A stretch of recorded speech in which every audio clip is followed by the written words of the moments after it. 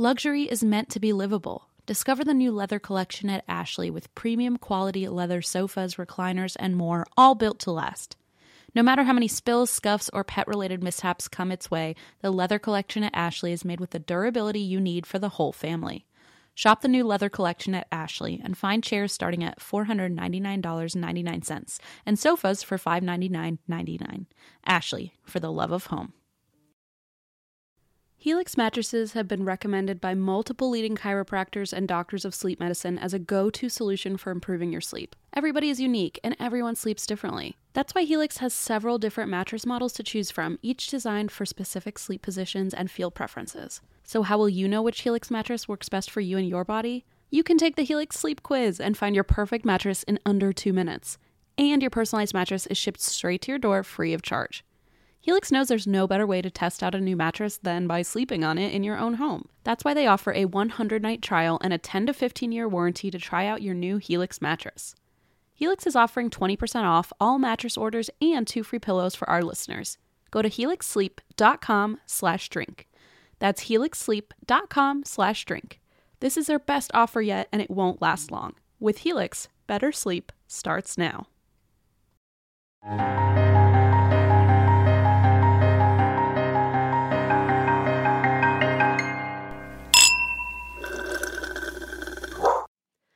And then there were none. Yeah, I've fallen.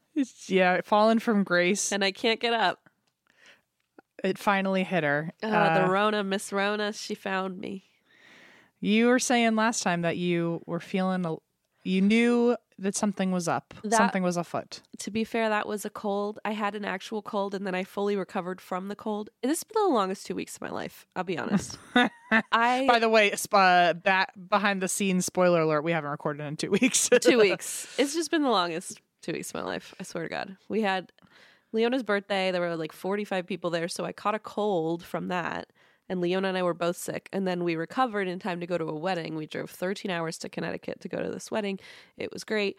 But then on the way home, the day after, Blaze and I were like, we don't feel well in a new way. And I was like, I'm so woozy. I'm like dizzy. Like my vision is lagging. And so what you're hearing here nasally is still my cold that then got compounded with the COVID. Anyway, it's been a long... Blaze and my anniversary was a couple days ago. Oh, right. Happy anniversary. Thank you. We spent that... we spent all day in bed, get it? Hey. Just drinking Gatorade and playing the Switch and sleeping. And Leona, knock on wood, has not gotten it. So I'm really hoping we wore masks around her. My mom took her during the days. So I'm hoping she's in the clear. But anyway... I don't know what to tell you, man. I don't either. I mean, I'm just very lucky that, we didn't have to cancel our shows or anything. Just had a couple days to really recuperate. And I feel great now, but it was just those first 3 days of that illness, man. And I'm like quadruple boosted, and somehow I'm just feel so terrible for the people who didn't get vaccinated before they got it. And yeah, that will kick your ass, I gotta say. Was there a particular symptom that was the worst of it, or? I just hate the body aches. It's just so terrible. It's like a flu, where your body just hurts and everything hurts. Yeah. And so I take it that's why you drink this week. That's why I drink. Look, I don't think I've ever been so hydrated in my whole life. I have Gatorade. I have vitamin water. I have water. I have I can drink coffee now again, thankfully. I never lost my sense of taste. Did you? But I think that was the original strain. Oh, okay. I think. I don't know how this works anymore. Interesting. My guess is that was a symptom that has been weeded out and something has been put in its place. I'd rather have that, I think, than, a lot of the other things, but maybe not. I don't know. I know I'm interested to see if you have any long-term effects because, oh God, man, brain fog is like it's never been before. So. Yeah, that's part of the thing where I wonder, I have that just from like having a child now, and I definitely have noticed that having a baby and like that first year, I feel like my brain is just losing information left and right. And so I'm like, is it just going to be double that probably. Or it'll either be double the intensity or double the length. Maybe. Oh, no. Or a little bit of both. Who knows? Oh, how fun. But anyway, how are you? I've missed you. I felt so bad. I had to cancel our recording last week. And No, I will always happily bow out of work. So, I mean, I love talking to you, but it's still also happy work. to so, oblige, yeah. No, I think it works out for me because I wake up to do for Pacific time. I wake up to record. So anytime you say, "Oh no, I can't record," I go, "Oh no, I get to sleep then." Oh, too bad. That's what I figured. That's what I hoped, that it wasn't too much of a strain on you. But no, I'm good. Okay. Why do I drink? I'm really just stressed about. I just have so many things coming up that it's about to be an emotionally heavy rest of the year. Uh-oh. Not emotionally like sad, emotionally like just fucking stressed and like trying to like traveling. I'm traveling a lot.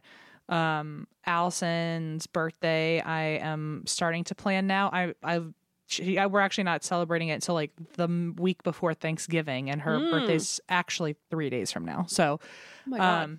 but she's doing one of her like 3-week long trips. Jet setting. She's jet setting. She's going to be in Colombia for her birthday, aka she's going to miss our live show. Wow. And but yeah, so we're not going to be doing anything for a while. So as of last night, I really started planning like what her birthday is going to look like. And I already know I'm going to overwhelm myself. So, and I'm not, we're going to be traveling a lot. She's going to be traveling a lot. She's actually going to be making a pit stop in DC and hanging out with my mom alone, which terrifies me. Boy. So good luck to her and my mom. I don't know who needs it more.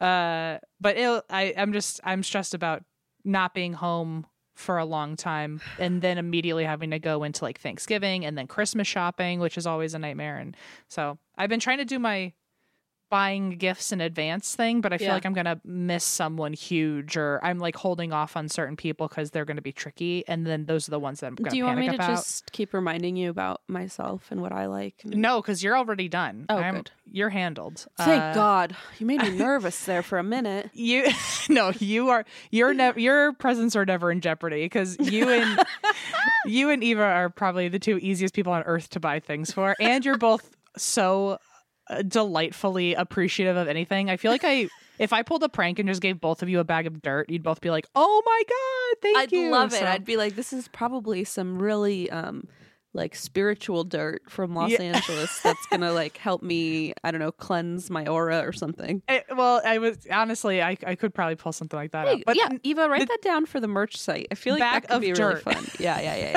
I feel like that could be really effective and fun. It'll be just like when we were starting out, and it'll just be bags of dirt that we sell. We just dig them up and just throw find them them in the our mail. yard. Yeah. Yeah.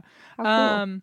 No, anyway, holidays in general, but all the stuff I have to do before the holidays is. Oh, I gonna feel be you, a bro. lot. I feel like the start of October 1st, Leona's birthday, I was like, this is here we fucking go. I've been nonstop. Like, I'm finally home. What is it? The 17th. I'm like home for the first like time besides the 3 days where I was completely out of it.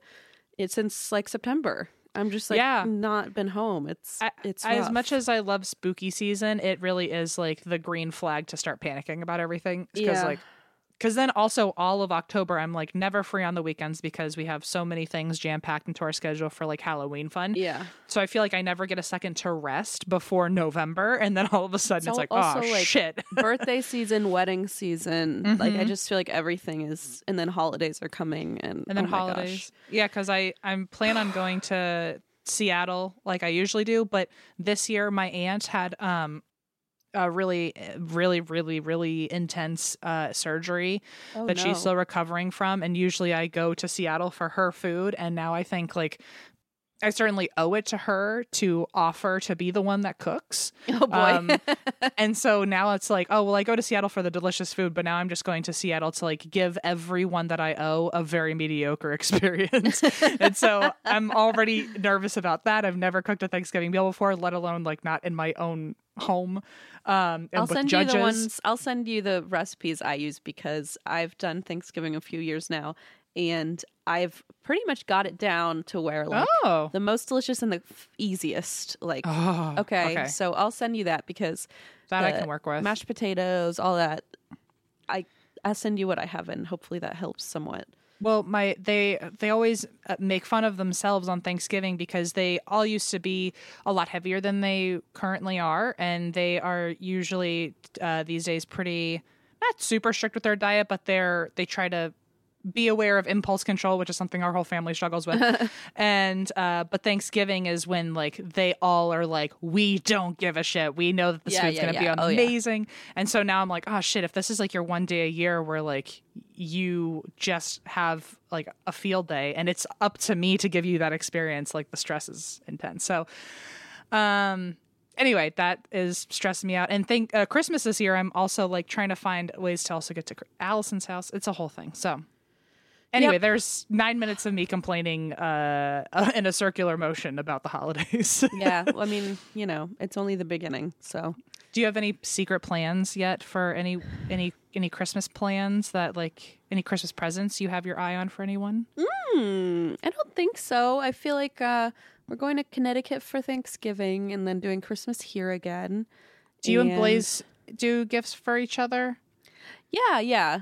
Usually on Christmas Day. So my family comes over. Well, how do we do it? No, Christmas Eve. Sorry. I don't know. I feel like this brain fog is not a joke. It is very real. You don't even remember 30 years of tradition. I Crazy. lose track of like just what mid-sentence what I'm saying. You've always told me you did the German thing and it's Christmas Eve. You Christmas open presents. Eve. Everybody comes over and we do presents and drink wine and nice. The next day we do all the divorced parent stuff, you know, visit all the other ones. I understand. I gotta say, the best gift Allison and I have ever given each other is we don't give each other Christmas gifts. It's just so lovely to like not have to not have. Well, because then it's like I'm with all the other people we have to get gifts for. Like the last thing I want to do is put pressure on myself to have to really stress about like the person I'm in a relationship with, where like all of my energy would go to that. So it's just like the gift is not having to get each other a gift. Well, and then Blaze's birthday's the week after Christmas, so a lot of times they just kind of end up getting muddled together. Yeah, usually what we do is we just save the money that we would have spent on gifts, and then for our anniversary, we just double up on a really good trip. So it's just nice. Yeah. Anyway.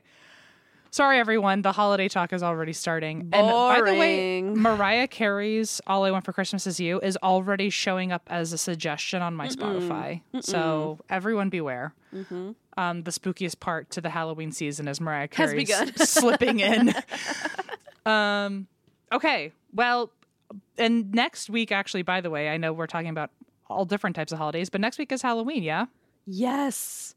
I'm very excited. I think if everything works out, I think I have a costume that you're going to like. For the recording? Or for what? The show. Oh, for the show, we're going to be in Atlanta on the 30th. I think I might surprise you with a little costume situation dear on Lord, stage. I'm glad you're telling me now. I don't think it'll be here in time for our recording, but if I can get all the pieces in working order, then you might be surprised on stage. Let's just put it that way. I'm extremely excited. Extremely. I think you're going to be so excited. Okay. Anyway, is that anything else? Diving right in? Tell me a story. Okay. Let me find my story. Here it is. Excuse me. Ooh. You know what I need to drink is or eat is some Tums. Some chalk. Some chalk. I wonder if would sidewalk chalk in a pinch work? Yes, I believe so. I think I've Googled this before. Fun. I have some downstairs. Well, then that makes me wonder what Tums really are, if it's just sidewalk chalk. No, it's literally chalk. With some flavoring added. Gross. I don't know why I'm surprised. And That's Why We Drink is sponsored by Squarespace. Squarespace is the all-in-one website platform for entrepreneurs to stand out and succeed online.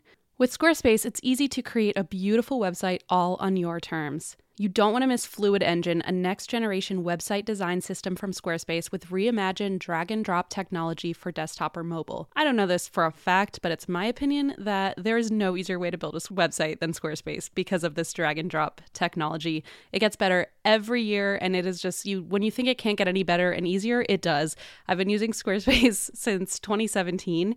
And in that time, they have just proven themselves to be the best and easiest way to make a website. So anytime I make a website for any reason, that's where I go. When you're ready to get started, you can use one of Squarespace's professional website templates with designs for every category, and then you can customize it. You can customize the look, add new content, add features to fit your unique needs. It's just a great spot to have a landing page for you, for your business, for whatever it is you're trying to market or showcase. Squarespace is the best platform to use, in my opinion. Head to squarespace.com for a free trial. And when you're ready to launch, go to squarespace.com/drink to save 10% off your first purchase of a website or domain. Daylight saving time is starting up again. It may feel like there are more hours in the day, but if you're hiring, it doesn't necessarily help you find qualified candidates any sooner. There's only one way to do that: ZipRecruiter. Right now, you can try it for free at ziprecruiter.com/drink. ZipRecruiter works around the clock to find qualified candidates for you. Once you post your job on ZipRecruiter, they send it to 100 plus job sites so you reach more of the right people. ZipRecruiter's smart technology also quickly scans thousands of resumes to identify people whose skills and experience match your job. Spring forward with a new hiring partner, ZipRecruiter, and find top talent sooner. See why 4 out of 5 employers who post on ZipRecruiter get a quality candidate within the first day. Just go to this exclusive web address to try ZipRecruiter for free. ZipRecruiter.com/drink. Once again, that's ziprecruiter.com/drink. ZipRecruiter, the smartest way to hire. Okay, well, I've got kind of like a generalized ghost situation today for you. Ooh. There were just a lot to pick from, so I decided that I was going to clump a few together. I hope everyone's okay with that. Yes. But we are talking about haunted coal mines today. I was just telling Blaze that I have a weird obsession with coal mines. Interesting. Like yesterday. Where did this come from? I've been watching Paranormal State. Aha. And And is that a coal mine show? I've never seen it before, but they went to like a mine and it was like an abandoned mine and they opened it up and there was a ghost of a miner in one of the houses. And I living in Kentucky, I just feel like there's such a dark history. You're getting in the mood, getting in the Kentucky mood. I freaking love it. Okay, I'm so excited. Also, I told your brother this when he was taking your place. But just as he is to lighthouses, I guess you are to coal mines. Is that a safe thing? I feel like I can't take that mantle because it's not really. I'm not in the know like he is with. Like he goes and visits and really learns about them, and makes TikToks about them. I just find them fascinating. It's sort of like how I feel about cowboy ghosts, like just the kind of same genre of like old timey Western. It just tickles the old heartstrings. Yeah, it's just like a little like, ooh. Maybe you were a miner in a past life. I wonder if that, or maybe, I don't know. I think in any life, my soul would be probably way too chicken to go down into a coal mine, but maybe like a family member of a coal miner. Maybe. Well, I know, I was saying just like how he's into lighthouses, it's definitely not to the same intensity, although I'm jealous of his intensity. Me too. Is my interest in one-room schoolhouses. Whoa. I'm obsessed. I actually saw one this weekend. Cool. And I have a whole like list. I'm sure Zandy's got a list on his computer that he scratches off as he sees them. No, he has a passport. Oh yeah, I heard about the passport. I lost my stupid sure you mind. Did. But no, I got to cross another one off the list this weekend. There's and it one was here by very me. fun. You can come. There's many next to you. I actually have a whole itinerary for the next time I come visit Can you. I come? I also love one room schoolhouses. Not obviously not to that level, but I find them. I've literally already planned out every one that is I did it by distance from your home, so I know exactly how many we can do. Not too close to my home that I know how to, like, I know the people who run it and stuff.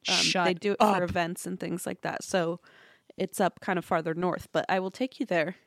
It's cool. It's really beautiful. I didn't know Done. you knew. Okay, I had no idea this was an interest of yours, but I guess you didn't know coal mines were an interest of mine, so we're still Nope. learning about each other. That's still part of the adventure. We're keeping things fresh, you and me. Yeah. Okay. So haunted coal mines. I'm glad I stumbled upon one of your greatest fantasies. Yesterday, So I literally said, Blaze, I love coal mines. I don't know why. I just do.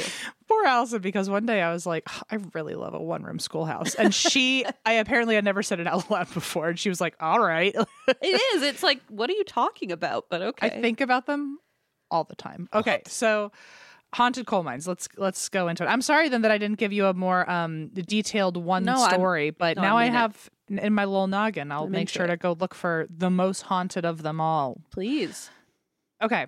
So just a quick little recap, because coal mines are all fine and fun for a second, and then we get to the reality of coal mines, and then Yeah. we go, oh, that's not fun.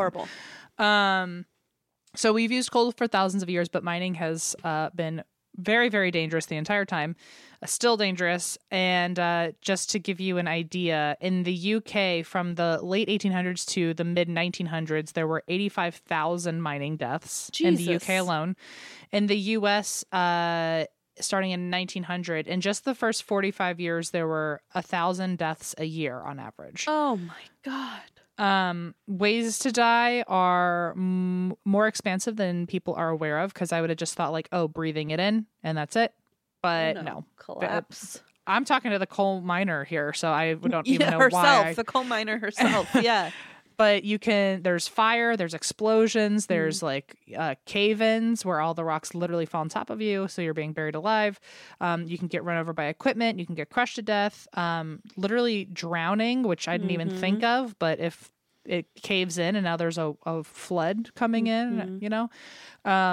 Black lung, which is the chronic illness from breathing in coal dust. It's what a Zoolander had for spending 5 minutes down there. And so that's just some of the ways that you can die. And in the 19th century, in the UK, their mines also employed children as young as 5. Oh, The US is no better, by the way, but this is just the stat that I have, is that in the UK, they were as young as 5. And all workers, no matter your age, worked at least 12-hour shifts. dear Lord. And with that kind of exhaustion, and when you're 5 with that minimal training, Yeah. that comes with a lot of accidents. So it just leads to the death toll, or just Horrible. continues the death toll. And if you search a specific coal mine online, you can actually find indexes for each of them on accidents and disasters that happen at each mine. So just if you wanted to educate yourself more on all that, you can definitely look up the index for any mine. So, and because of the awful conditions, coal miners often went on strike for better conditions, but the governments would straight up use deadly force. So that's nice. That's cool. So here's actually like a quick deep dive, which I feel is important to say, is we're taught in school that the first aerial attack on U.S. soil was Pearl Harbor, but it's actually the third. Fun fact, not fun fact at all. The first one was the Tulsa Race Massacre, which has been getting a little more play, at least on my TikTok algorithm recently. So I feel like people are finally starting to learn about that. That's a completely whole other conversation that I feel like I wouldn't do it justice with just a sentence. But in 1921, the Tulsa Race Massacre is where dynamite was dropped on a black neighborhood in Tulsa, Oklahoma. And I highly suggest you go look it up. And especially on TikTok, there are a lot of really amazing black creators that are doing the Lord's work and explaining it in great detail that I don't totally feel justified in doing. Sure. The second time that was in August 1921, in the same year, where coal miners had a protest march in West Virginia, and the county sheriff had them bombed from planes, and that's called the Battle of Blair Mountain. And both of those happened before Pearl Harbor. Okay. So- Interesting. Fun fact, if someone tries to say something about Pearl Harbor, you go, Tulsa Race Massacre and coal miners. So the fucking people struggling actually had two experiences first. And Yeah, of course, what- we never talk about it. What was the second called? The Battle of Blair Mountain. Blair Mountain. Okay. I actually feel like I remember hearing about it in school, but like it was a sentence in a textbook. And I that knew was it. about the Tulsa Race Massacre. I did not know about the Blair Mountain. I found out about Tulsa embarrassingly late in my life. Yeah. So, and then here's another sad fun fact is that during this protest, while coal miners were protesting in West Virginia and then they had the bombs dropped on them from planes, they were wearing red bandanas around their necks to signify union support and the labor rights movement. And this led to the term redneck. So most people think it's at least one of the stories. The other main one people hear is like, oh, if you're a farmer, you've been working all day and you're sunburned on the neck. But that is just as likely of the origin as coal miners wearing red bandanas for labor rights movement. And after this, because of course capitalism and the world is terrible, after they started wearing these red bandanas to signify were wanting better conditions, the mining companies and government reps used the term redneck to promote miners as looking lowbrow and stupid and rural and backwoods, and then that way nobody took their plight seriously, so people would just be like, oh, now they're just rednecks, just another redneck. But there's also another sad fun fact is that there's an understanding that, or like I guess maybe a quote or maybe something that just gets said a lot, that OSHA rules are written in blood when it comes to these workers. And it basically means every safety rule that OSHA enforces for them is because someone's already died from that problem. Right, exactly. Like there's a reason, and it's too late, too little too late in a way. Yeah, but most of the rules have been enforced because coworkers were fighting for better conditions. So protesting works, folks. And in a lot of those situations, the coworkers who fought for better conditions were miner unions. Sure. So, and since there was a lot of early and difficult deaths in these communities, especially in the actual mines, many coal mines and coal towns are said to be very haunted because there were just so many people being neglected by the government and not getting proper working conditions. So they were staying up all night. They were 5 years old and operating heavy machinery. Oh, God. There's just so many ways and so many times that people died in horrible circumstances in the coal mines. Traumatic and tragic deaths. Yeah. That it makes sense why now people say that they're all very haunted. So, and if you think about it, like even the family members, of folks who died in the mines, it's like what a traumatic, emotional experience to live through, like knowing somebody who died. Yeah, so, I mean, the whole family. I feel like the whole town just has really interesting energy. Very traumatic past. Yeah. Yeah, because either you're the one in danger or you have to worry every single day. Every day, yeah. And then, I mean, especially in that time and in a lot of those towns, that person who could die at any moment was the sole provider for the entire family. Right. So, Exactly.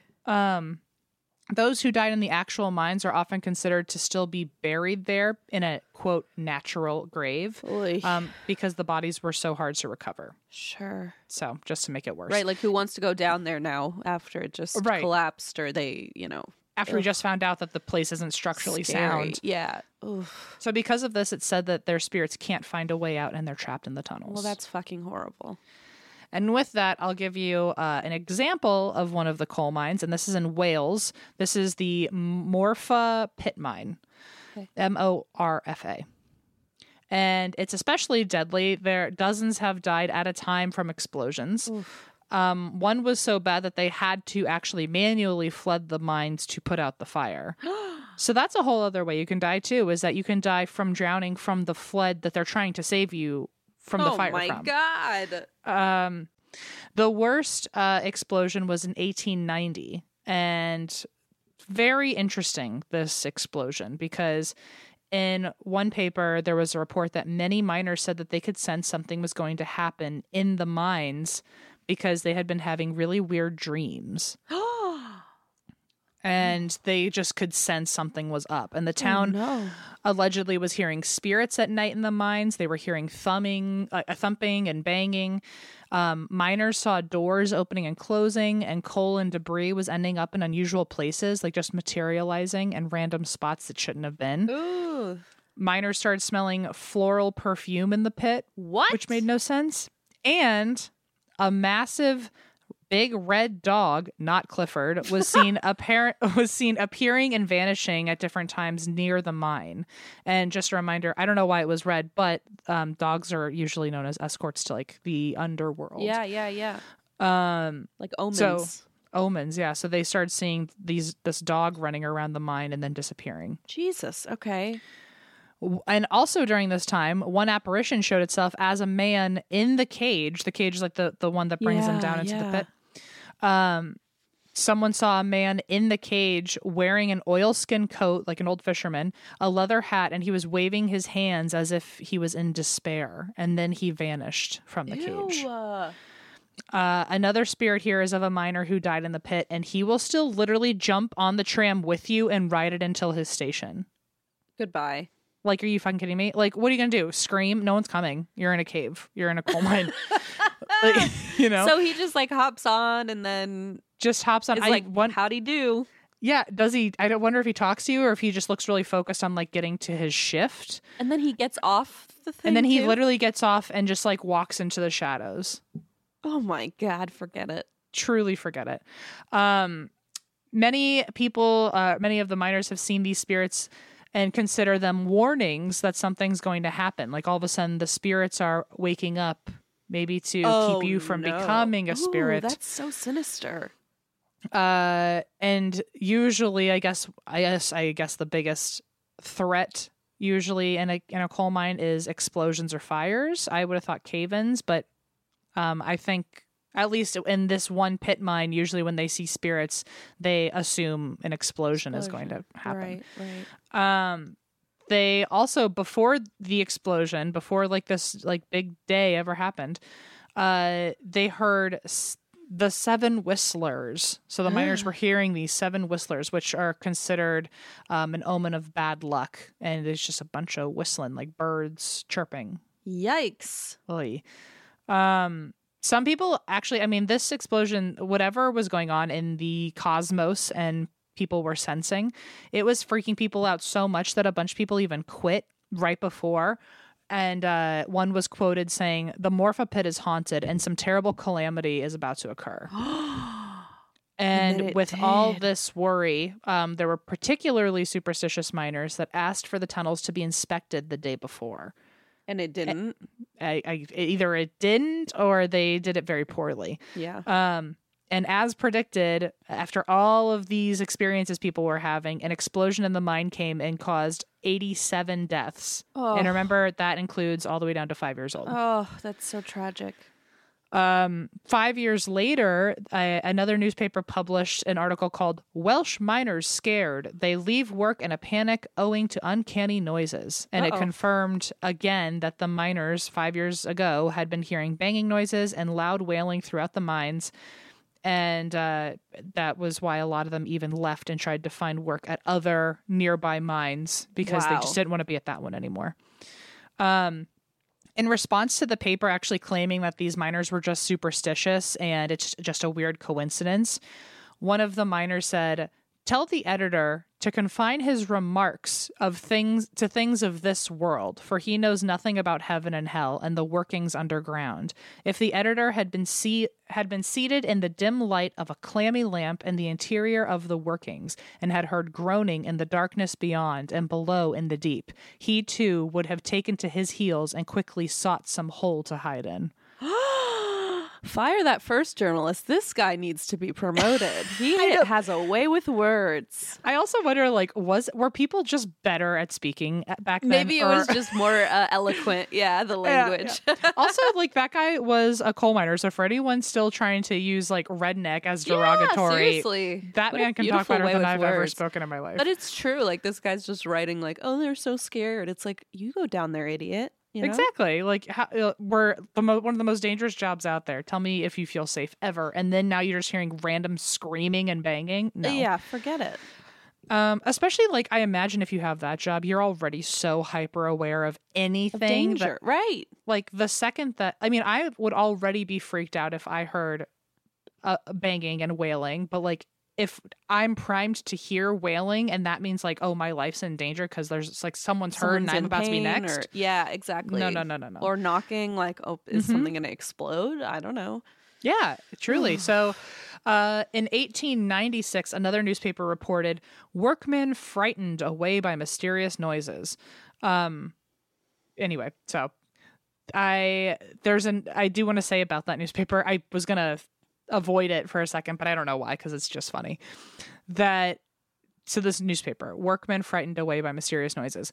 The intro sentence to this article is the latest sensation for jaded lovers of uncanny things is a haunted coal mine. And I feel like that's something you now need on a shirt now, knowing your interest. Is that like in the public domain, that sentence? Because I would like to steal it. And I wonder what the on. law is, but if it's from 1896, like how long can they claim those words? Copyright. I don't know, but I would like that to be on my shirt. The latest sensation for jaded lovers of uncanny things and Christine is a haunted coal mine. Not Anne Christine, comma, who is Christine? Oh, The right, jaded okay. lover of uncanny things, comma, named Christine. is a haunted coal mine. You're right. Sorry. Obviously we need that or other fancy speakers help with the I know. writing. We're no rednecks over here, you know. We're not as talented. So the article claimed that at least from another explosion that at least 6 bodies were never recovered. It was from the same explosion. Even though 87 bodies died, there were 6 that were never recovered on top of the 87 that died. Tragic. So now those 6 probably haunt the mine. And these spirits are heard singing along with the sounds of drums sometimes. Ooh. And some miners even refuse to work there altogether until the bodies that died in their station are given proper burials because they don't want to work next to a dead body. Sure. I mean, ooh, that's so chilling. So that's the Wales Morpha pit mine. Okay. And then I've got another thing where I just wanted to, I suppose, bring it to your attention. Ooh. Is that a lot of times in these coal mines, people will say that they're hearing spirits either banging around or making sounds. And some people have claimed that these spirits are actually coblins, not goblins, but coblins with a C. But a lot of, and I'll explain what that is in a second, but a lot of people will say, oh, those spirits are coblins. They're just coblins. And the miners would say, like, no, these aren't coblins because coblins are helpful and these feel really dark and haunting. I see. So, okay. So just to let you know, the energy when they experience ghosts also feels unsafe. So I love it. They're like, I know a coblin when I hear one. Okay. Exactly. Like a coblin would be absolutely not freaking me out right now. Coblin would be bringing me my sandwich or something. Right. Yeah. So far you are on the right path with what a coblin is. Good.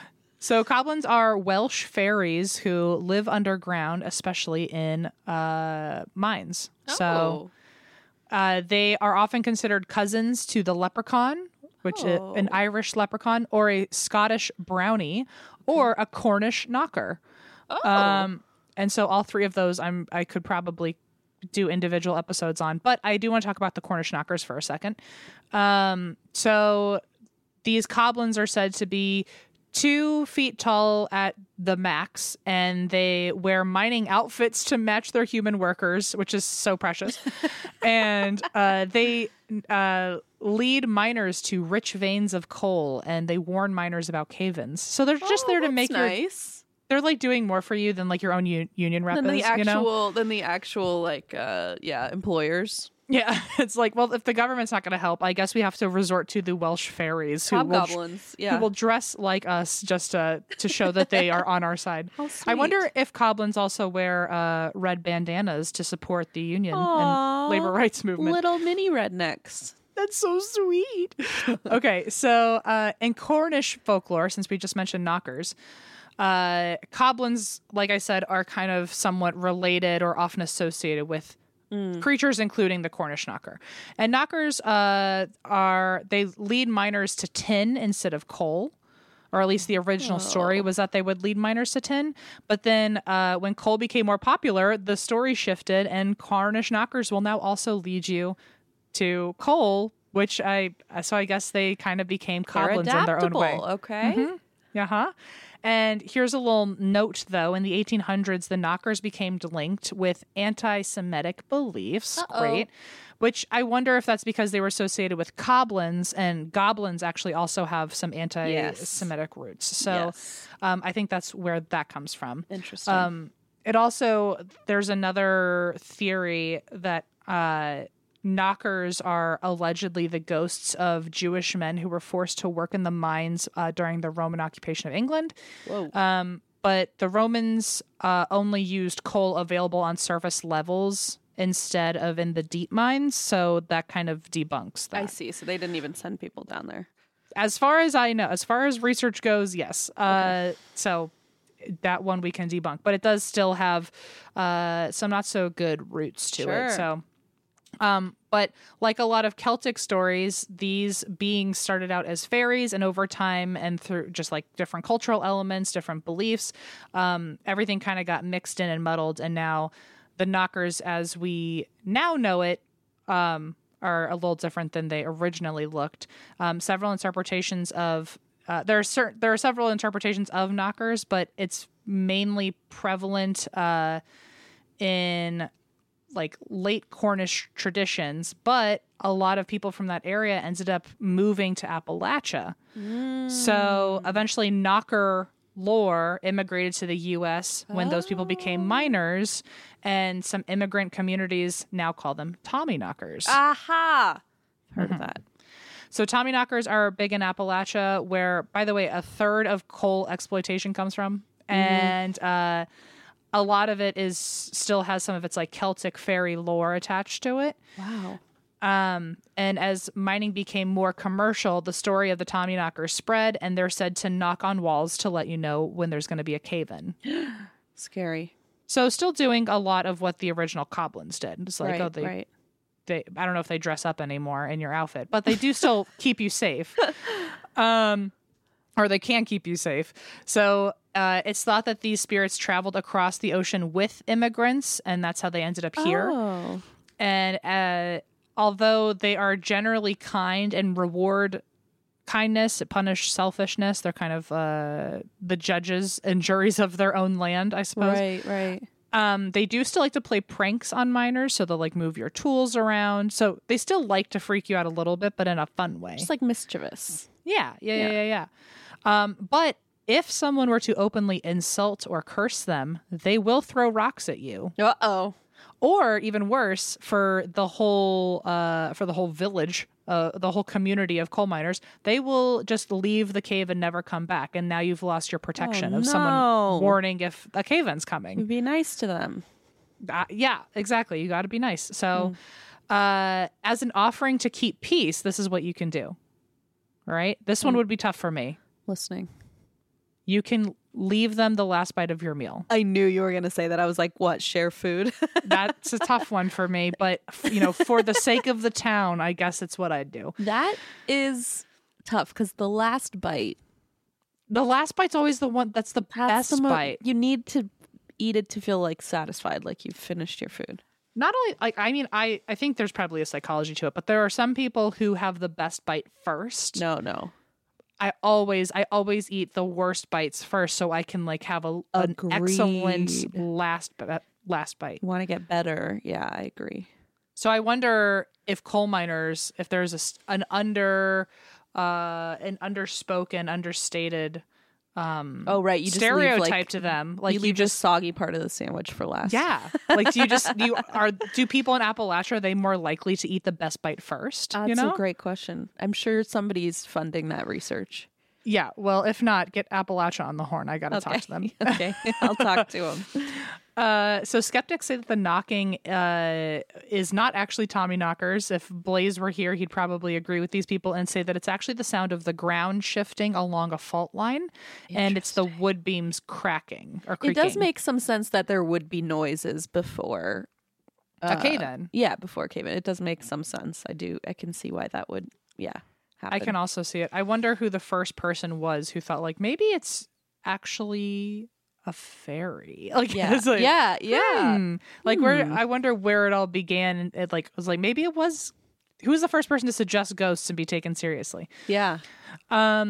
Unfortunately, it seems that the Tommyknockers are being scared out of caves, and this is because of new modern technology. Uh-oh. So in 1929, the newest of technology comes from 1929. Well, and it's just to give a brief note to how today could be, because in 1929, an article came out that miners had concerns about radios scaring Tommyknockers away. Oh. And there's a quote saying, "Sometimes we coal miners think we haven't a friend in the world, but we always know the Tommyknockers are looking out for us. Oh. Many's the life that has been saved by these wee things with their knocking." And I guess he ended up sharing a story about how the miners all had to like really figure out, like had to come together and discuss whether or not their mine pit should have radios to keep them entertained during the day, because the sound might scare the Tommyknockers away. And if the music was playing on the radio, then they wouldn't be able to hear the Tommyknockers warning them. Hello, yeah. And so this is a quote, his opinion on that. "Would ye, why ye? Oh my God, they're already more erudite than I'll ever be. Would ye drive out the few Tommyknockers we have left? With all this squealing and blathering coming right through the earth, it's bad enough for them as it is. With one of these radio boxes," okay, Dad, "with one of these radio boxes with its great din filling the mine, how could we hear them knocking, even if we weren't panicked and driven away?" Even if they weren't panicked and driven away. I feel like you and I are the blathering. What did it say? With all this squealing and blathering coming right through on one of these radio boxes. That's wow, us. that literally that should have been like the blurb for this podcast written by my father. I think it is. It is now. I'm taking that line too. The endorsement. Nothing but Squealing and blathering on a box. But yeah, so they were just very like, I think they were like, the Tommyknockers are protective of us, so we should be protective of them, and the radios might scare them. So, and I mean, I don't want to insult anyone from Appalachia, but I don't think I grew up around the concept of Tommyknockers to a point where I'm maybe as strong of a believer as others are. But I will say, in the world of ghosts, which I am a big believer in, they are also terrified of a lot of technology. So there have been times where investigating, I have said out loud, "Are you just scared of all these lights? Do you need me to explain them to you?" Yeah, it's probably overwhelming. Especially if you're from like fucking 1800, like what can you imagine? All of a sudden, there's just like machines around. There's just squealing and blathering coming from a box. You're like, who's in that box? Who's in that tiny box? Exactly. So I think there is something to be said about that. So all I can say is, if my ghost hunting can give you any advice, maybe let the Tommyknockers, maybe explain it to them before you turn the radio on what it does. Right. So even if the Tommyknockers do all leave, the miners are still rife with ghosts because bodies are still buried under there, and they couldn't be recovered. And there's even parts of Appalachia where there are superstitious miners, like I said, that won't work in a certain area until bodies are recovered. But so here's a weird one. So companies would end up having to close off these rooms because they couldn't find anyone else to work there, but all the miners were refusing to work there, and they would just close off big ass chunks of the coal mine, just board it up until they could hire somebody who was like either not from the area or brand new and like hadn't heard about the deaths, and then they would just put them in there. So it was almost great. It was almost like a hazing or like tricking people. It's like, yeah, the earlier or the newer you are to this, there's probably been more deaths in that area, which is also just like it's continuing to like enable panic for that room, because if the only person that's now operating that space that's already been proven to be dangerous is now the greenest person in the industry. Yeah. So here's a story from West Virginia about a coal miner. His name was Big Max. Oh, I love it. Big Max was 6.5 feet tall. Yeah, he was. Big Max was big. He was also, I wanted to be clear that I think this is like a lore that people tell, because it says Big Max is also 6 times stronger than an average man. So I think I'm thinking of him more as like a not a real person. Paul Bunyan. A Paul Bunyan type, yeah. But he was known to be very friendly, and he was very fearless. He was just like a man's man. Aww. And one time there was a cave-in just to show you how strong he was, a cave-in once buried a part of the mine, and he was able to dig himself out of an entire cave-in. Oh my God. Another time he lifted a car off a man. You know what I'm saying? There's I think Big Macs may not be totally. I think these are stories. I think these are stories that Big Macs told at the bar about himself. Well, you know what? People believed it, so it's got to be worth something. That's true. So one day at the mine, Big Macs was he was working at the mine, and there was an explosion that killed a handful of men. And one body was unable to be identified, but the guy apparently never clocked in on his punch card, so that's why they couldn't identify him. And there was never any proof of who it was. Therefore, they weren't. I guess they couldn't hold themselves responsible for figuring out what to do with his body. Oh my gosh. Since they couldn't determine the body, the mining company refused for that man's wife to get her pension. Insane. And basically, they told her to her face, like, "Oh, he must have not loved you and ran off." And also, now you're not getting his Horrendous. pension. So next, I don't know if it was the next day, but eventually, Big Macs is. He's at the job. He's at his job after this explosion. And his whole thing is to inspect the area for remaining gas and to set up new beams. And he's working in one area because everyone else happens to be scared of it because it's not very structurally sound. And there have been cave-ins there before. While working in that section, another miner just shows up out of nowhere and starts asking Big Macs if he can help. Oh. And Big Macs said that, quote, he did not look like a miner, at least not a healthy one.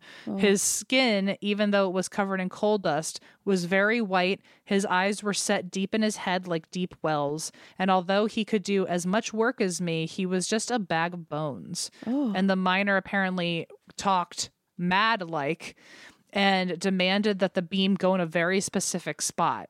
So Big Macs just kind of went along with it, and just to avoid any issues, he was like, okay, fine, I'll put the beam there. Right. And when he went to start digging in that spot, he found a boot. And that boot was attached to a whole human body underneath that was from a previous explosion. Oh no. And that's when Big Macs looks up to ask this miner, like, hey, are you seeing this? And the miner is gone. Oh no. And he goes home later that night, Big Macs, and he wakes up to that same miner in his fucking bedroom. Get it.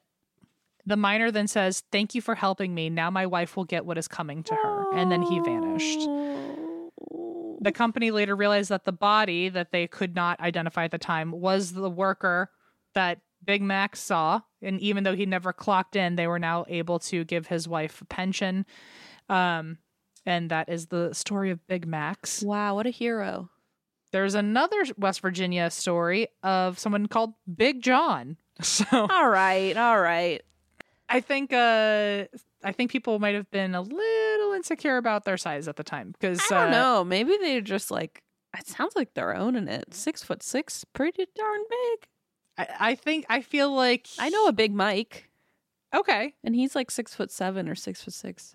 I feel like since we have totally no proof of his height, but he can apparently lift a bus, and we're expected to believe both of those things. I'm wondering if Big Macs was actually like 5'11", but like he's like, I don't know. He's a hero. You stop slandering, but why are you slandering him? He I did don't know. only good things. I'm in He's a saving goofy lives. mood. Okay, you're right. Well, here's another one. This is Big John. But next, you're gonna start dissing the Tommy knockers, and we're all gonna get in trouble. That's not true. There's a ghost of a Russian immigrant named Big John. And he worked in the Grant Town mine, which was, and his job was to plant dynamite to expose coal. How fun. I know. Yeah. Again, like in case you didn't get it, this job is not a safe one. No. So one day, a piece of dynamite exploded too early and decapitated Big John. Oh, forget it. And he was found by his coworker. Oh, God. A month later, that same coworker was heading underground alone in the cage. And he saw Big John holding his head under his arm. Oh. And that weird, like, if this feels like a Harry Potter move of like the headless Nick or whatever his name is. Yeah. His head is being held under his arm, and yet Big John just starts happily chatting with him like nothing was off. He's like, hey, buddy, my eyes are down here. Like, who are you looking? You look at this. I know, it's like, hey, what happened? Did you grow? What happened? Where are you? not big anymore, Big John. Oh. So that was just like another random story of like, oh yeah, like even if you're decapitated, you're still like having a good time in the mines as a ghost, I guess. It's often a common ghost story that miners say stay behind to keep their coworkers company, which I think is like, again, tells you a lot about the community, that like they feel like the Tommyknockers are there for them. And now they feel like their coworkers are sticking around to keep them company, because they all kind of get this, they can all sense that like, oh, working in the coal mines is a lonely job. Yeah. Because there was even that one quote earlier I said where the guy was like, oh, we really like the Tommyknockers because like we don't have a lot of friends. That is so sweet and sad. Yeah. So I think it's endearing that there's like this, I don't know if it's moral code, or ethics, moral code of like, oh, do you just stick around and be with each other and keep each other company? Yeah, I don't know. I like it. It's like an unwritten rule. Yeah, they're all about the friendship. And then I've got in Utah, there was one mine that's haunted by a miner in old clothes, and he is always staring into the distance. But he is seen so often and keeps so many miners company that they literally just ignore him. They're like, he can stay, he's fine. Imagine like, being a ghost who's just like overstayed their welcome to the point where like you're just another one of the guys now. Like, I'm sorry. Yeah. They're like, oh, it's that guy. He's just staring like, off into the "Boo." distance. And they're like, just give it a rest, guy. And so that's just one example of a mine in Utah, but I'm sure that just goes across the board, that people just see like, oh yeah, that's Richard. He died about 10 years ago. He's not getting the hint that don't mind him. We've rehired since then, Richard. Yeah, you can go to the light, buddy. And then I wanted to say there's another in West Virginia, in Fayette County, there's a place called the Whipple Company Store that paranormal investigators often explore. Just to let you know what a company store is. Do you know what a company store is? I mean, I think so. What Okay. is it? Just so I don't guess wrong. No, you're good. You're good. Good call. Because it's essentially a general store for coal miners in coal towns. Right. But it's run by coal companies and mining towns. Ah, okay. And gets problematic very quickly. So at first it sounds very charming, where it's like, oh, it's a general store and it has truly everything you could need for a small rural coal town. So like all the way down to like, it has your groceries, it has your prescriptions, it has your home goods, it has a doctor on site. Like it has, oh wow, okay. It's your one like commissary for everything. But it gets problematic very quickly because Appalachian coal miners have a history of not actually paying their coal miners in money, only in basically credit for this store. Lunacy. So, I mean, so it's called scrip. So okay, I see. Yeah. So they wouldn't pay them. They wouldn't pay them in money. They'd only pay them in scrip, which keeps you only being able to get things from this company store, and also it keeps you from not being able to build a savings of legitimate money, and so people who are in coal mining industries aren't able to actually you're save supposed to be and leave. supporting your life and your family, and you're just like, it's like a cycle. You're just buying another pickaxe. Another pickaxe. And also, like, since it's the company store ran by the corporation, it's all overpriced. Yeah, they're all controlling of the price. Oh, that's terrible. Yeah. So basically, miners and their families had to buy everything here on credit without actually getting to ever build up a true savings, so that way they can leave the coal mines and go start another job or move to a different location. And so that's why one of the understandings of, if you're a coal miner, the whole family eventually maybe just becomes a coal miner, or if you become a coal miner, it's really hard to get out of the work because you're just trapped in never getting paid true U.S. dollar bills. Wow. Hence the old country song, by the way, called 16 Tons. I don't know if you know it since you're such a fan. Okay. There's a line that says, I owe my soul to the company store. Owe my soul to the company store. I do know that song. Wow, you really do you just know blew that my mind. song? No. Seriously? Why do I know that song? Maybe if I heard the music to it, but 16. What? How does it go? Oh, I just told you I don't 16. know. Oh, okay. It goes, I owe my soul to the company store. I don't know the rest of it. 16 tons. What do you get? Another day older and deeper in debt. St. Peter, don't you call me 'cause I can't go. I owe my soul to the company store. You were meant for Kentucky. I know, right? Appalachia, here I come. I feel like if I heard the music, maybe, but certainly even if I knew it based on the music, it was always just a humming song to me. Yeah. Never knew the words. I feel like I know that one line, and I don't really know I don't even know why I know it. But anyway, here we are. Again, maybe you've got some sort of affiliation you're unaware of to the coal mines. I mean, I have a very fond spot in my heart for Appalachia, and now that I'm pretty close, I just looked up this Whipple store. It's about 4-hour drive. So if you want to, do a little Appalachian tour with me someday. If it's next to the schoolhouse I have my in mind God. for us, I'd lose it all, truly. Wow, West Virginia so- is beautiful too. We could do quite a road trip. We definitely could. I mean, that area is, there's no prettier area. Gorgeous. Okay, so anyway, the company stores in coal industry are very abusive and corrupt, and the Whipple Company store in particular is said to be very haunted, and investigators feel cold hands. People have even seen handprints on them after they feel cold hands on them. That's in the basement. Also, the ground here, I'm not kidding, allegedly oozes red blood. What? And then leaves no trace afterwards, but people swear they see it. Like in the movie, like It, where it's like a hallucination and nobody else can see all this blood everywhere. Or like in the other Stephen King, The Shining. Yeah, exactly. And although, anyway, that the Whipple Country Store sounds like the craziest of them all. Yeah. But anyway, so coal mining is seen as a job of the past, but there's still certainly families that are a part of that world. Still seeing a lot of ghosts. Those places will probably forever be haunted and have some pretty insane energy.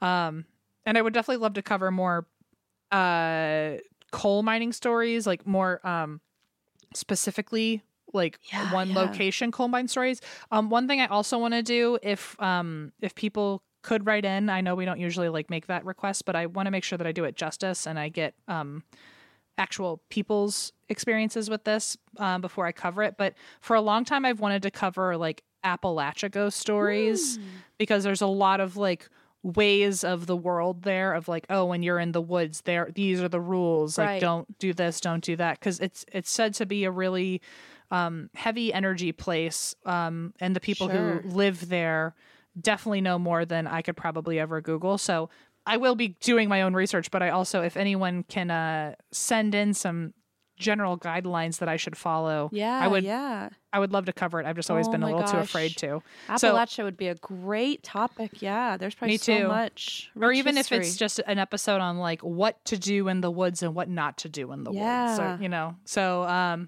and I don't know why I keep saying in the woods in general, but if anyone's got like a spiritual how-to on Appalachia, please let me know. So man, how cool. That is haunted coal mines for you. What a cool story. What a coal story. What a cool story. There's still license plates. I think, are they West Virginia plates that say coal, it keeps the lights on? I thought you were going to say, no, I don't know what you're talking about, but the way you said coal sounded a lot like that kid who says cone. Coal. It's coal. I put butter on it. I think it's either Kentucky or West Virginia plates, and they are black, and they say coal, it keeps the lights on. It's like pro coal. I love a good pun. I love a good fact also. Love a good fact also.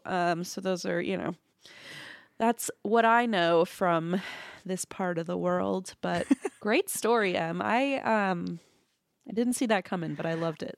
I didn't see you being so interested in coal mines. I don't know why. I think it's that same just kind of old timey, like somewhat spooky, ghosty, but like rich in like tradition and what's the word? Like superstition.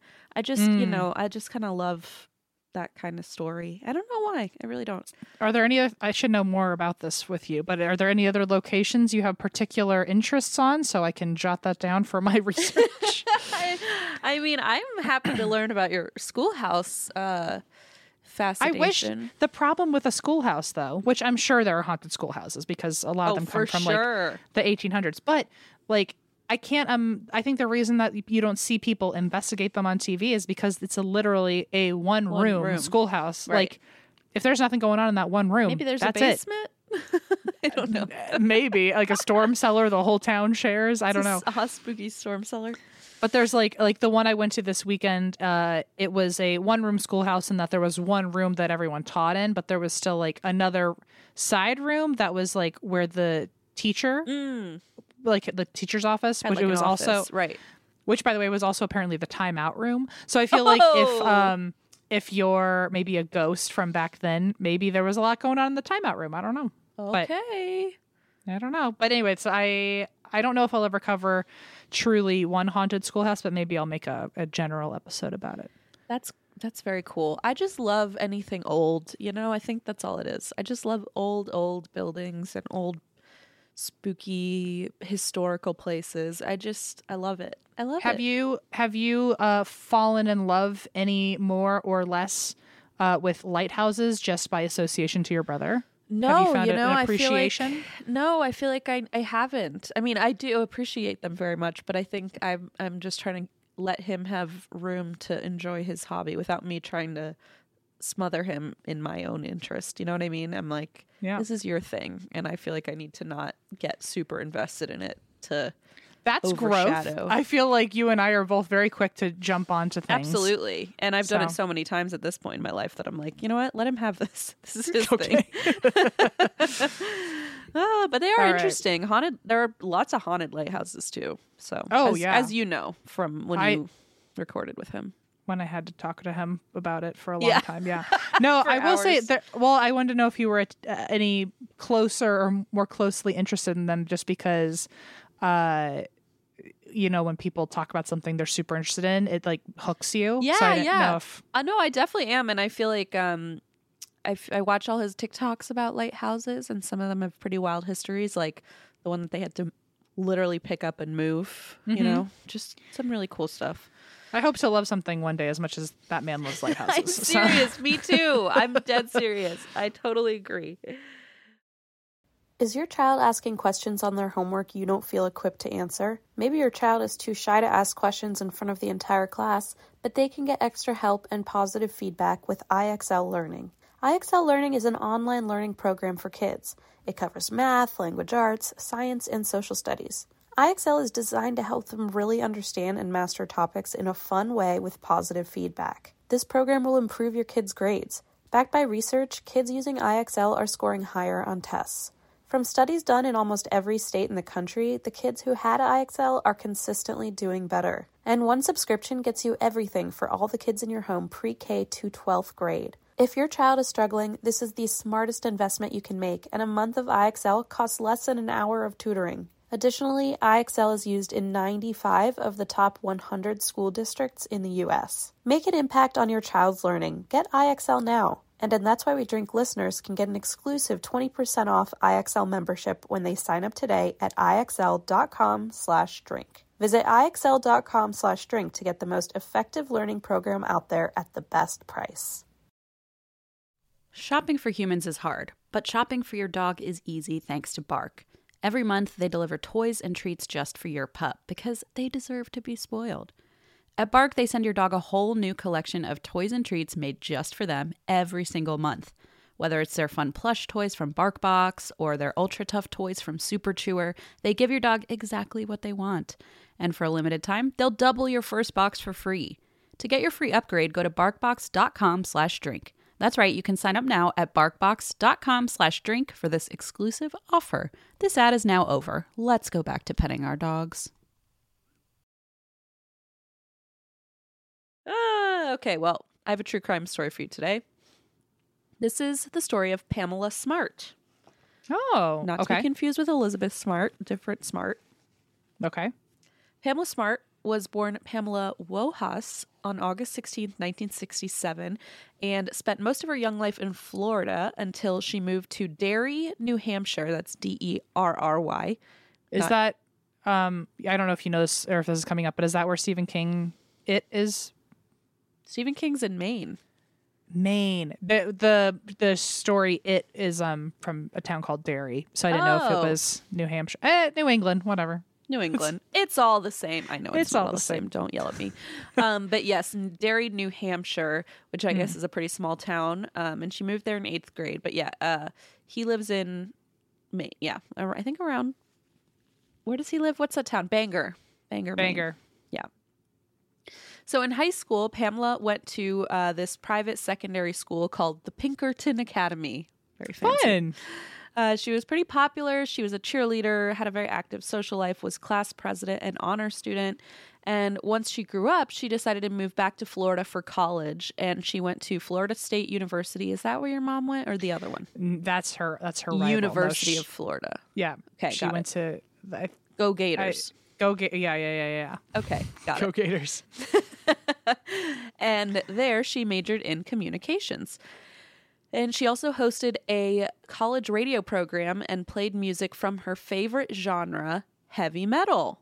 So this is a very well-rounded girl. She's a cheerleader. She's studying communications, but she loves heavy metal. Like really kind of well-rounded, you know? Yeah. And her radio show was called Metal Madness. Okay, rock on. Rock on, because she also called herself a nickname, the Maiden of Metal. Oh my God, she could be with the boy of broadcasting or whatever. What does Andy call himself again? So he's the bad boy of podcasting and the Maiden of Metal or something. You kidding me? Maiden of Metal. And I'm the broad of broadcasting, but nobody asked me, so I'll just sit in the background. The broad and the maid feel like they have two very different and similar lives. Yeah, we're differing. So she got a Shih Tzu, and she named her Shih Tzu Halen after Van Halen. So that's so cool. I know, and it's kind of a cute name. So she's like leaning in hardcore to this. In 1986, Pamela was back home in New Hampshire in Derry on Christmas break, where she met a man named Gregory Smart at a mutual friend's party. And in an interview, she said she was head over heels for him and totally smitten. And for what it's worth, Greg was not, while she was a very good student, he was not great at school. He went straight to work after high school. He didn't go to college. He was very friendly and outgoing. He loved to party, was just a very happy guy. Mm-hmm. He wore a leather jacket. He grew out his hair, and he had this kind of like rocker look, which I'm sure exactly was up her type. Exactly what she wanted. Exactly. But people remembered him as a softie. Like he looked like a rocker, but he was like a sweetheart on the inside. So the perfect combo. So honestly, the combo you want, right? He's a bad boy, but a teddy bear, behind closed doors. Yeah. That's what they say about M. Schultz, That's what they've said. They may have been lying, but it was said. they may not know what they're talking about, but they did sure say it. It came out of someone's mouth, whether or not it was true. So, It's got to count for something. Yeah. So they bonded over their mutual love of rock music, and as soon as they started dating, Pamela called up her mom and said, I'm going to marry this guy. I'm going to marry this Greg. This Greg. Okay. In an interview for an American Murder Mystery, Pam's friend said they were fun. They would tease each other. They would laugh and be silly together. They were a good couple. They were well suited to each other. 2 years after they got together, Gregory moved to Florida to live with Pamela while she was finishing up her senior year at FSU. And Gregory wanted to move back once she graduated. He wanted to move back to New Hampshire. But Pamela, who just studied journalism, didn't want to leave the city, where she was there for small town New England and head back home. But they had to make a choice.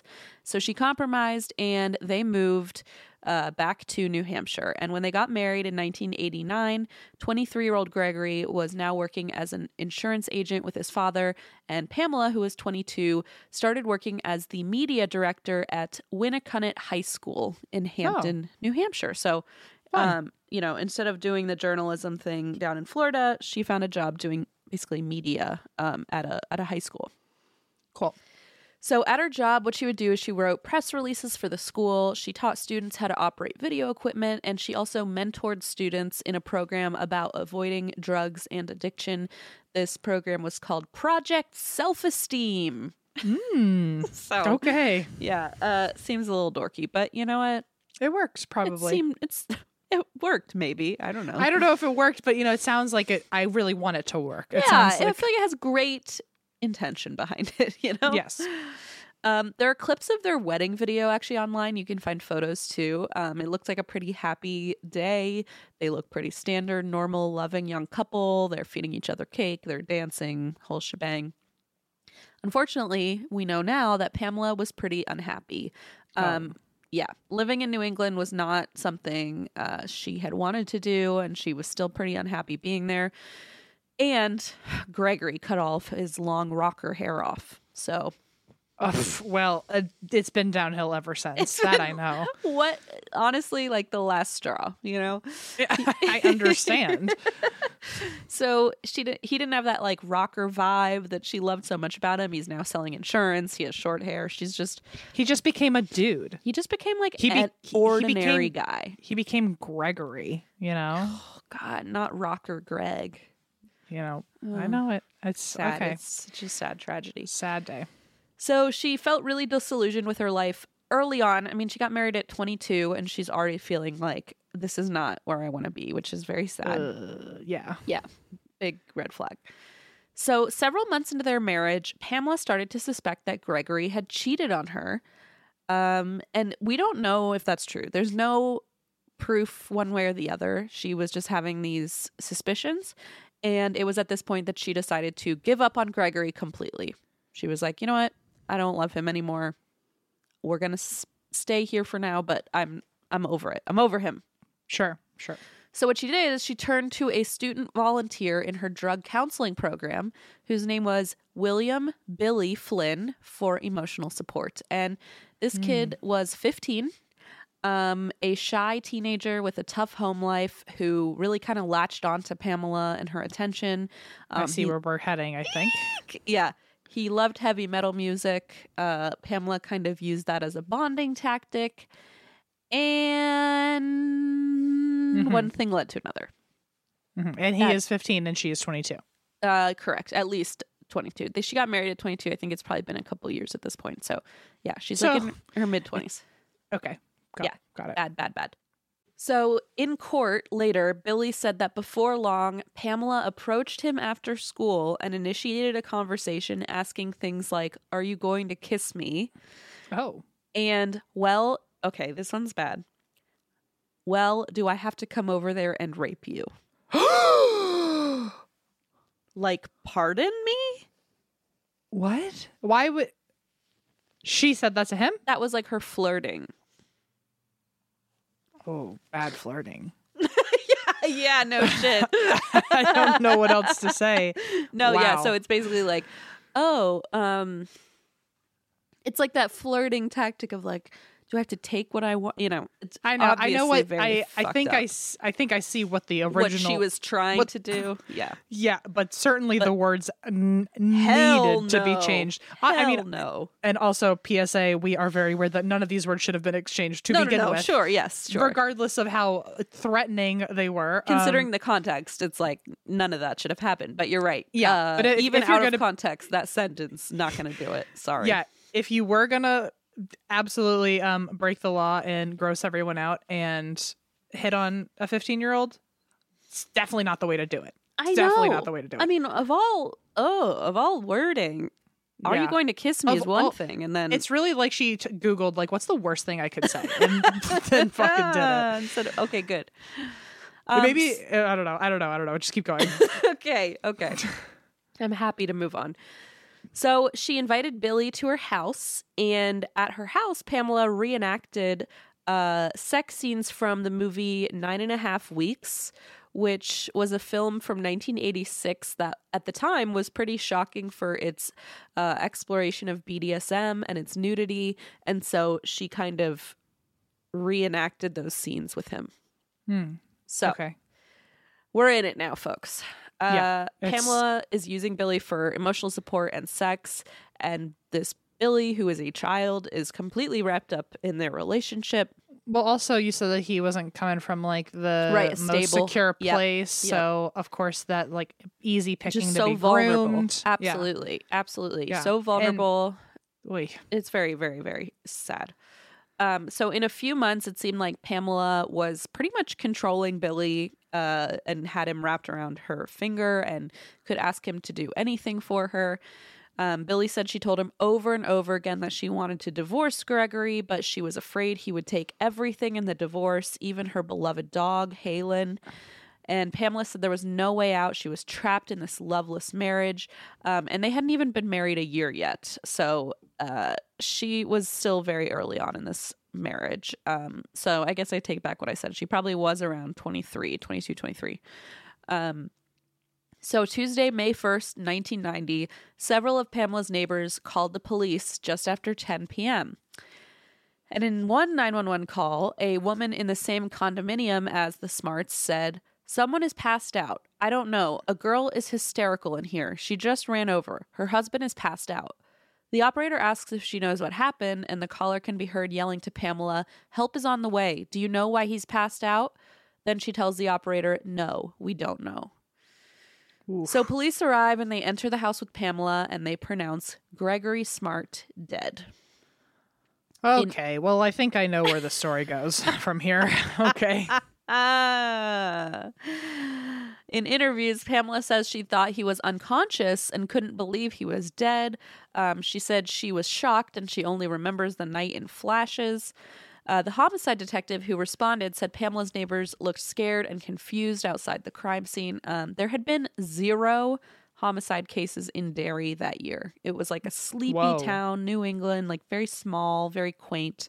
This is like the only homicide that had occurred that year. Inside, there were signs of burglary and a struggle. One detective said the bedroom had been ransacked. There were clothes everywhere. Drawers were pulled out of dressers. Jewelry was missing. A stereo was on the floor. And there was no sign of forced entry, but the in-ground basement door was unlocked and the back door was hanging open. So somebody could have just walked in. But it also seemed shocking that burglars would go inside one specific condominium while people were at home, like while the couple was at home during. It just seemed odd that somebody would have done that. And neighbors told police that Pamela and Gregory hosted frequent parties where there was potential drug use. But at the same time, police only found a single joint in Gregory's car and they found no other drugs on the property. They thought maybe this was like a drug-related thing. They couldn't quite figure it out. So at 1:30 in the morning, Pamela's friends contacted the police on behalf of Pamela because she wanted to speak to the police.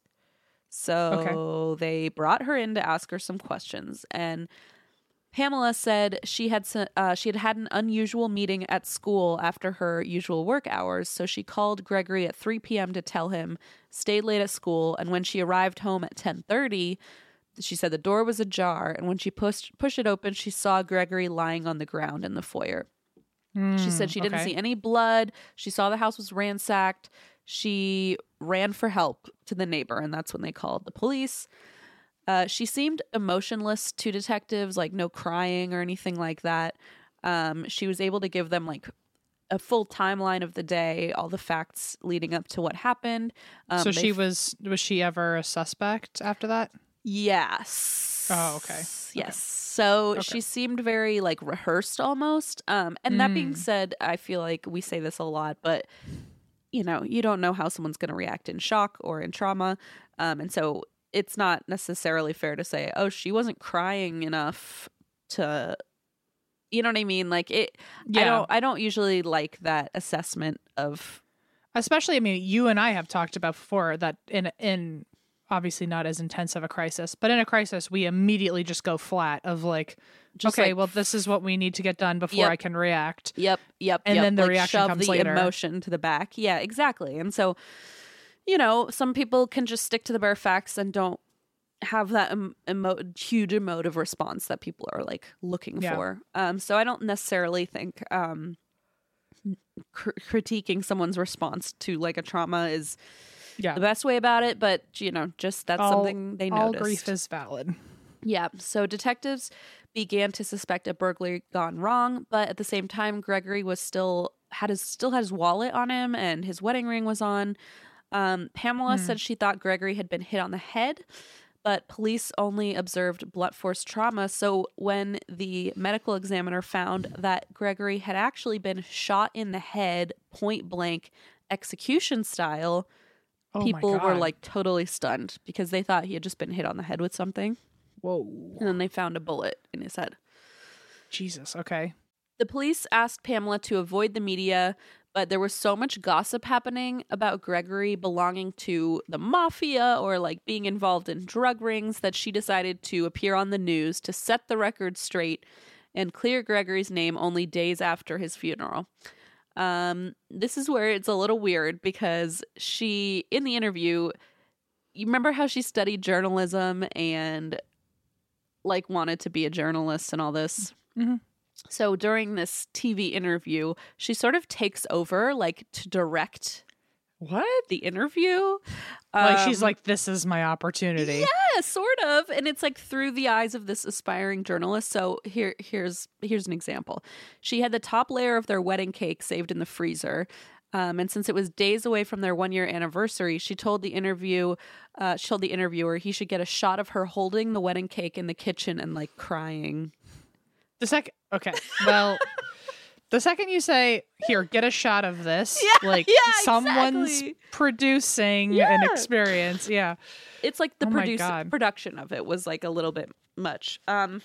Especially if you're saying, get a shot of me crying. It's like, okay, well, now I have to believe that next cry is not going to be legitimate. Yeah, like get a shot of me looking super sad. And it's like, It's like, hang on, let me pull it out really quick. Let me get sad. Yeah. You stand there. Like, I'll what's stand my here. motivation? Not my husband being dead. Let me ponder. What could my possible motivation be? Yeah. Yeah, so she is like holding this cake, looking mournful. She had like an artistic vision, let's put it that way, for how this interview should go. Sure. She and had a voice, whatever the had a voice. producer version of a voice is. Yeah. The journalist who was doing the interview said she was thinking more like a reporter than the victim, like trying to angle where everyone should be filming. And, you know, she took this as her like journalistic shot. So investigators stopped giving Pamela updates after this because she started revealing private information from the investigation to the media. And they were like, this ain't working. She's not listening. She just keeps blabbing. I'm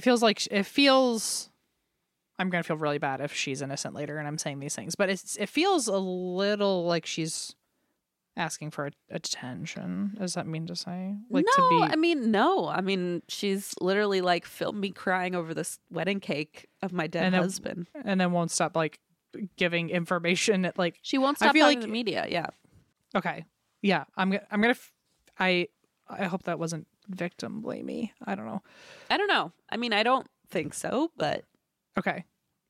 People grieve differently. Maybe her way of grieving is talking a lot. I don't know. Maybe. I don't know. I hope I guess wasn't there's- an asshole just now. no, I guess there's a certain point though where you're like hurting the investigation into who attacked I'm certainly you. curious about her motives. I Yeah, feel like yeah. that's just It's kind of where just a little I'm like, fishy. Yes. yes, I'm wondering things. Yeah. So May 14th, this is 13 days after the murder, an anonymous caller contacted Derry police to tell them she worked at a local Italian restaurant and overheard a 15-year-old coworker talking about a woman who was trying to arrange a hit on her husband. She told them a woman named Cecilia Pierce had information. Now, Cecilia Pierce was the 15-year-old student that this woman had overheard in the Italian restaurant. Cecilia was a 15-year-old student at Winnicott High School, who Pamela considered a friend. Again, these are just like very inappropriate relationships she's having with A children. lot of young people. Yeah. Yeah. It's like a mentor-mentee thing is one thing, but like close friends and all this, it's like Confiding in things like this. yes, Yeah. exactly. Especially when you get into Like, yes. I'll say, did you have a mentor, like a teacher that was close with you? not Not really. unnecessarily. No. We had a not really. teacher who was, I think, definitely was a mentor. Like I never felt like there was a boundary being crossed. Sure, but sure. I can understand out of someone who's been in this position Yeah. that like of being the student. And then again, I had a 15-year-old brain, so maybe I'm not the person who should be speaking on this. But I never felt unsafe. There was a teacher. She was very lovely, and she was like very attentive to like. I think you could tell that she came from maybe like a background similar to people who were having some tough times, and she was very good about like, I've like brought you a gift, or oh, like I made dinner and like I made extra, and was like very kind and very Right. But like I feel like if it were inappropriate, maybe I wouldn't know because I'd be so it young. happens a lot. I think it Maybe happens I a wouldn't lot. know. And I think a lot of times the situation is one where, as the student or as a minor, like you feel special. Yeah, that's true. I felt special as someone who I still would say wasn't problematic, but yeah, I can imagine, like, especially in a high school world, of like wanting to be popular, wanting to be cool, and like you've got an in with this teacher, and like like they think you're smart enough, special enough to like share stuff with. I mean, I can absolutely see how this would go off the rails really quickly. It could be a very, very slippery slope when one of the two people is not developmentally there. Like, I mean, also legally, I'm ignoring that real quick to think like, and are two people really consenting if one of them doesn't truly know what the situation is? No, So, yeah. Got it. I don't think so. I don't think so either. So this 15-year-old Cecilia was one of Pamela's friends. She said in an interrogation that she saw Pamela as a big sister. She also dreamed of being a journalist and was a media intern under Pamela. She had actually even stayed at Pamela's house the week of the murder. And so, again, like having students staying in your home, just like too much, I think. Certainly can't relate to that one. No. That one, that's a problematic move for sure. I would agree. So police asked Pamela for a list of everyone. Now, I think this is very clever. What? The police asked Pamela for a list of everyone who had stayed at her house in the month before the murder. She included everyone, even maintenance workers, but did not name Cecilia, as if she wanted to like hide the fact that Cecilia had been over at her house. So police immediately are like, huh. Ding, ding, ding. Ding, ding, ding. That's a big red flag. Why would she conveniently forget the one person who was there like the week before the murder? So in the meantime, police are starting to suspect Pamela, and Pamela herself is collecting $140,000 from Gregory's life insurance policy. In June, this part is a little convoluted, but let me try my best. So in June, a man showed up at the police station with a gun, and his name was Vance Latime, and he had taken in one of his teenage son's friends, Ralph, who was one of his son's really good friends, and spent a lot of time at their house. And so Ralph had approached Vance, the dad, and told him that his gun was used to kill a man in Derry. Oh, absolutely not. Can you imagine finding that out where you're like, oh my God, what? Like, your kid's friend is like, hey, I have something to tell you. It's like, and also like this will be traced back to you and it's too late. So, and oops. Yeah. Nothing you can do about it. Thank God. Like he had like some, I mean, the kid was mature enough to even say something. To say something to the dad. Yeah, exactly. So Vance took the gun out, took a look at it, noticed it was unusually clean, like someone had used it and tried to hide that they used it. So he brought it into the police station as a potential murder weapon to be like, I didn't do this, but somebody must have used my gun. That's what my kid's friend is saying. Which, by the way, in any other circumstance, I'd be like, what a bad excuse. Yeah. Somebody used your gun. Wow, how convenient. And you don't know who or how or why it's so magically clean. Okay. No fingerprints? How mysterious. Yeah. I know. So investigators did find that it was the same gun used to kill Gregory Smart. So they brought in Ralph, the son's friend, for questioning, who had initially told Vance about his gun being used. So they brought him in for questioning, and Ralph told the police he thought his 3 friends killed Gregory Smart. He brought up Billy, the boy Pamela was dating, and said Billy's been going around bragging about it. Okay, This sure. is just red flag. Mm-hmm. Ralph's friends, including Billy, told Ralph they had killed Gregory using Vance's gun, and Ralph couldn't keep quiet, thankfully, so he went to Vance and told him what he had heard. Good job, Ralph. I know. So on June 12th, police arrested Billy and his friends. His friends were Patrick Pete Randall and Vance J.R. Latime Jr., which is Vance Latime's son. So he goes by JR. Okay. And Raymond Fowler was the other kid. All three boys refused to talk, but Cecilia Pierce came forward, the 15-year-old, to tell police about Pamela's affair with Billy. She told police Pamela said she was in love with Bill. So now Pamela's also like talking to other students about how she's in love with another student. Like, I mean, okay. I got things to say, but I don't. I want to wait to hear more before I. okay. I mean, I'm not condoning it at all. No, no. Before I go on a rant, I would like to hear the rest of the story. No problem. I can do that for you. So she tells police Pamela said she was in love with Billy, and obviously they were having sex because I walked in on them. So she's I mean, like, it doesn't surprise me, but still, yikes. I know, but still, yikes. Investigators had Cecilia meet with Pamela wearing a wire. And Okay. Pamela pretty quickly incriminated herself. She said things to Cecilia like, if you tell the fucking truth, you'll send me to the slammer for the rest of my fucking life. Wow. Okay. So she's very. I'm glad I waited because I was going to say, is she not aware that this is so illegal? But I guess she does. Very illegal. I guess she does. She knows. So the recordings were extremely poor quality, unfortunately, and required transcription. And during the court hearings, people actually found it difficult and frustrating to try to even understand what they were saying.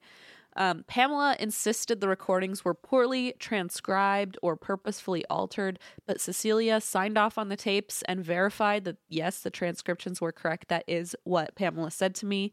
So police arrested Pamela. And when they arrested her, they said to her, I have some good news and I have some bad news. The good news God. is that we've solved the murder of your husband. The bad news is you're under arrest. Oh, what a line. Well, who do you think planned that for like weeks? I know. To Someone use had that that line. in their back pocket. They looked in the mirror at themselves earlier Yeah. that morning and practiced They it. straightened their collar and were like, today's the day. So as you can probably imagine, this became an absolute media circus. The case actually became the first murder trial ever covered gavel to gavel on television in the United States. So like Whoa. basically from the very first start of the trial to the very end. Pamela admitted to her affair with Billy, but she insisted she had nothing to do with the murder. She said she had actually broken up with Billy several days before the killing, but the public was like not having any of it. They did not believe her at all. She said she had no motive for murder, but prosecution was like, you were having an affair with a child and you got $140,000 life insurance and you were very unhappy in your marriage. It's pretty compelling evidence, I would say. I agree. The boys took plea bargains to testify against Pamela, and many believed that the boys were too young to orchestrate a murder without adult guidance.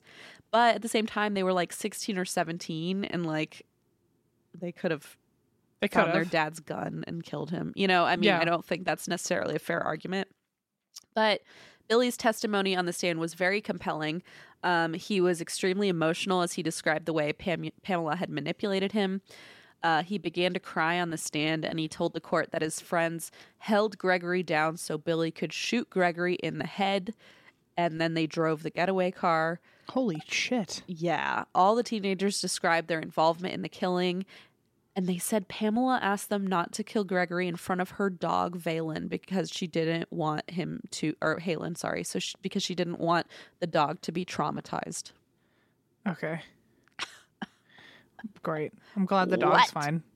Oh my god. They claimed she gave them instructions on when and how to approach the condo, when Gregory would be home, etc. And all their stories lined up so solidly. The prosecution found it hard to believe that these were like fake coach stories.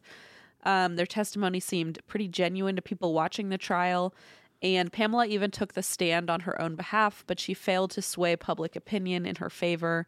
And so on March 22nd, 1991, she was found guilty of being an accomplice to first-degree murder, conspiracy to commit murder, and witness tampering. And she was Wow. sentenced to life in prison without the possibility of parole. Whoa. Wowza. And she's still alive? She sure is. Wow. So Billy, Pete, and JR were sentenced with parole opportunities, which shocked people because Billy was the actual murderer. Like, he actually shot the gun, but he was given a lighter sentence. Yeah. In June of 2015, Billy was granted parole. All 3 men in the killing have now been released and walk free, but Pamela is still in prison, and she has lost every appeal and been denied audiences to plead her case. Wow. Yep. So what a wild tale. Some people think Pamela orchestrated the entire plan and deserves this life sentence. Other people think it's like really unfair that she got such a long sentence and all 3 of the men are already out. It's just a big, controversy surrounding this case. And although Pamela was by no means, a good person, there was so much public, notoriety around the case that it was basically impossible for her to have like a non-biased trial, or like a jury who, how sometimes they move a trial to a different city. But this was just such a big, highly publicized case that it was like impossible to do. Yeah. And I mean, international opinion was against her from the start. So she was kind of in trouble from day one. I mean, like even just like the bragging about it to the kids, like that's why I was originally I was like, is she able to like go to sleep at night and like think that nothing's wrong? Like she's not going to get caught. Like that's a real ego move to be like, oh, no one's going to catch me, even though I'm also trying to direct news coverage and tell people who will definitely gossip about this. Like, yeah, it's weird. It is weird. And you just wonder, like, what was the real backstory? Like, did she actually tell the kids? I don't know. I feel like she probably had a hand in it. But I don't know. It's hard to say. Oof. But I don't know. That's weird. For what it's worth, she maintains her innocence in interviews. She openly owns up to her affair with Billy, but she insists that she did not plan the murder and that losing Gregory was the worst thing that ever happened to her. So, maybe the kids did it of their own accord and just blamed her. Maybe. Maybe not. But hey, great opportunity for the PSA that boys can be essayed as well. Oh, absolutely.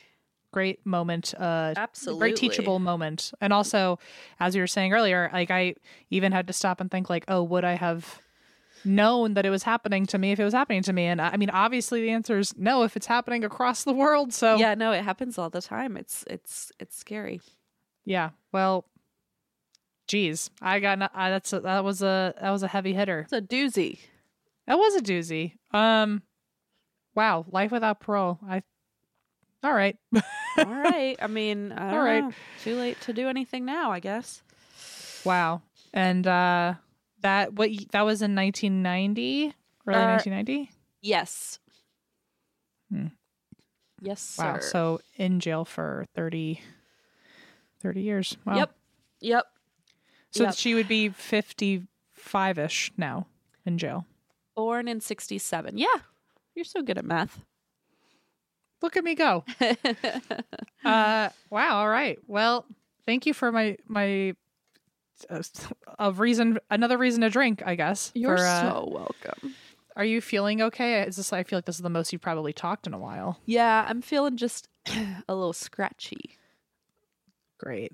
But I am very happy to be doing this virtually and not near you. Yay, me too. Are you up for an after chat? Yeah, let's do an after chat. It'll give me a chance to, blow my nose beforehand. Okay. What if the whole after chat was me just trying to see how long it took until you couldn't bear it any longer? I would just do it right in front of you. I don't care. Yeah.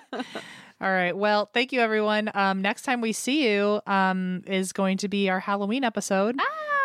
And then after that is going to be our 300th, folks. And our 300th is particularly interesting this year. It is. It's interesting. I'm just telling you now. And by the way, we've only missed one episode ever. We've only missed 1 week ever of episodes. And had we not missed the episode, which we don't regret, but had we not missed that 1 week, we are aware that our 300th episode would have landed squarely on Halloween. How beautiful would that have been? We were so close. Anyway, I guess we'll see you next week for our Halloween episode. Can't wait. And that's why we drink. Walmart Plus members save on meeting up with friends. Save on having them over for dinner with free delivery with no hidden fees or markups. That's groceries, plus napkins, plus that vegetable chopper to make things a bit easier. Plus, members save on gas to go meet them in their neck of the woods. Plus, when you're ready for the ultimate sign of friendship, start a show together with your included Paramount Plus subscription. Walmart Plus members save on this plus so much more. Start a 30-day free trial at walmartplus.com. Paramount Plus Essential Plan only. Separate registration required. See Walmart Plus terms and conditions.